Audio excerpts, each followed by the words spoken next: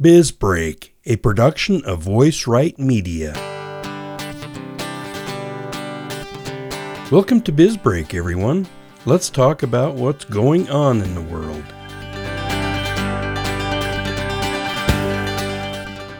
Hello, everyone. Welcome to the show. Biz Break is about the wisdom and stories that define the human experience. And by human experience, I'm referring to the collection of everyday events that humans endure in life, including happiness, sadness, love and heartbreak, work, play, expectations, and failures. My first introduction to the phenomena framed in the context of human experience happened decades ago when I was working on my undergraduate degree. Part of my required reading for a world literature class was to evaluate Alexander Solzhenitsyn's book, One Day in the Life of Ivan Denisovich. Talk about human experience. Solzhenitsyn's book was actually about human endurance. I won't give the plot away in case you want to read the book, but the story is about a man named Ivan who was sent to the Russian gulags and spent his days living in and trying to survive a work camp in Siberia. One quote from the book that has always stuck in my mind and speaks, at least in part, to the idea of the human experience is, how can you expect a man who's warm to understand one who's cold? Those who are cold, now I'm talking about severe cold, and must work and produce in such extremes, gain a new perspective on life. It's all part of the human experience. It's one way we gain wisdom. I grew up in central Idaho. I know the cold. I've milked cows, chopped wood, and fixed fence in the bitter cold, well below zero, when your breath would freeze to your face. One time, I had to walk a couple of miles in 20 below zero weather, in the middle of the night. I nearly froze to death. When I finally made it to my destination, I could barely get the key in the lock to open the door. It took both hands and brute force to do what is usually a simple task. But I made it, barely.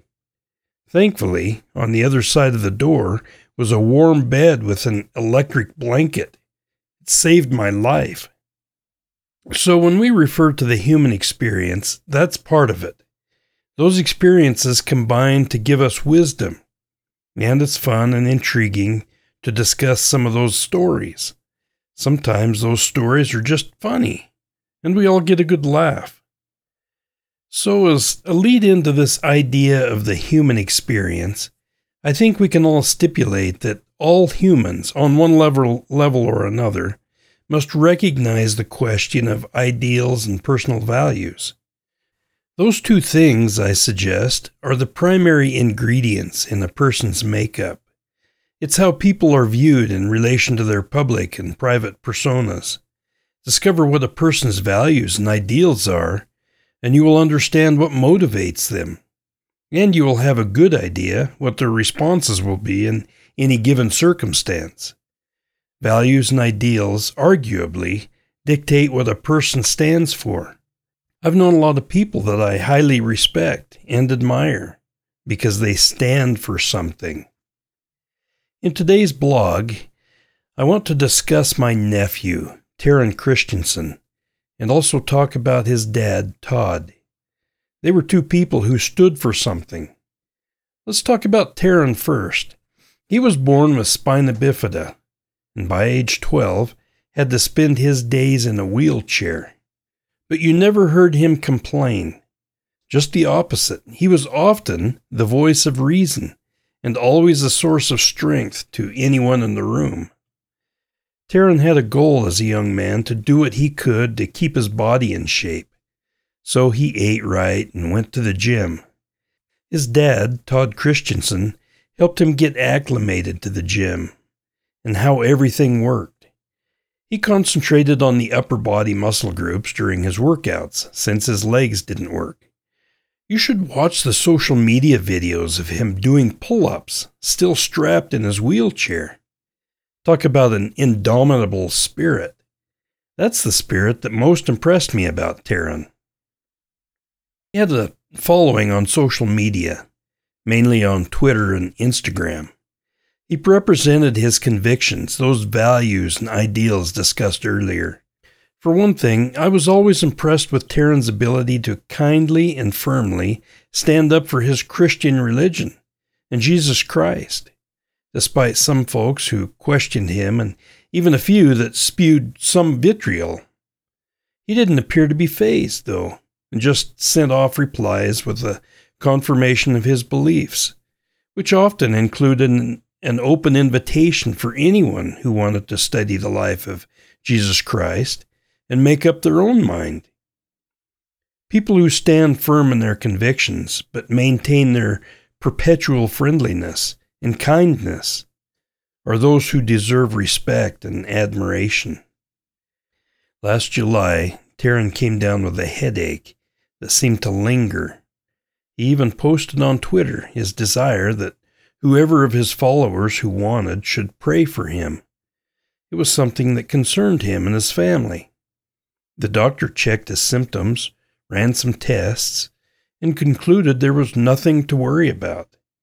A few days later, Taryn died in his sleep. His family was beside themselves with grief.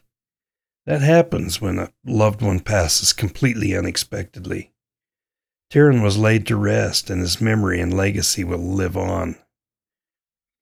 Taryn's dad, Todd, was kind of a larger-than-life individual. He was a celebrity. He was drafted by the Oakland Raiders after an uneventful year at the Dallas Cowboys.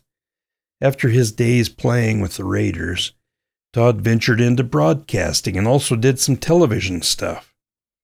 Some of you might remember him as a host on American Gladiator. He was also an NFL color commentator for NBC.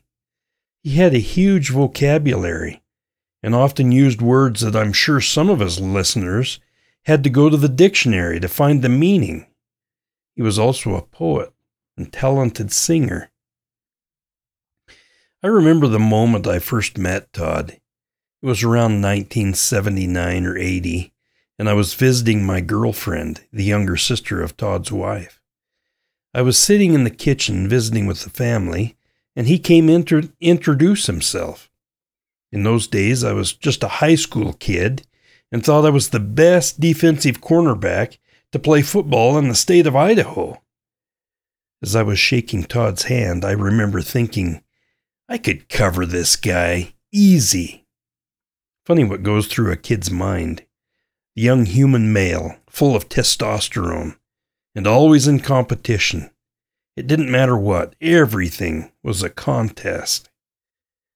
As I became more familiar with Todd and his life off the football field, I realized he was more than just a pro football player.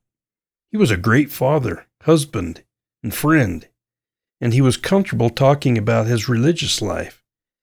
His religious convictions seemed as much a part of him as his ability to catch a football and run. As we talked, I realized Todd also had a genuineness about him. He possessed this virtue that made everyone around him feel like they were the most important person in the room. Shortly before he passed away during a liver transplant operation, he and I visited about his early days with the Raiders. He told me something I didn't know. After being waived by the Cowboys, he was eventually claimed by the Oakland Raiders. He didn't get a spot on the Raiders team as a tight end. He was picked up because of his long snapping abilities. They needed a long snapper. So he got his chance by starting out on special teams. It wasn't long before he earned a spot as tight end, and the rest is history. He's recognized as one of the top NFL tight ends of all time. After football, Todd distinguished himself in the Masters track and field, where he set an age group world record in the heptathlon. He was quite an athlete. So there's a good lesson wrapped up in Todd's story. Don't be a one-trick pony. If it wasn't for Todd's long snapping skills, he may not have gotten his chance with the Raiders. Become an expert in more than one skill. Doing so will guarantee you a place at the table in your chosen industry. We all know the wisdom in keeping that strategic edge by keeping up with technology and understanding the best practices for our chosen field. You don't have to excel in sports. Get recognized as a professional in your company or with your favorite hobby. One of Todd Christensen's favorite quotes was one by Winston Churchill. Sometimes our best isn't good enough. Sometimes we have to do what is required. That quote rings true to me. I've followed its foundational principle a few times in my own career path. One time I took over a failed business and was tasked with the challenge to make the business profitable and restore its respected reputation and brand in the community. There are arguably a few requirements to rebuild a failed business. One of the requirements I instituted right out of the gates was having and maintaining a passion for the business and the product we produced. That passion led to great success. We rebuilt the brand and captured a major portion of the market share.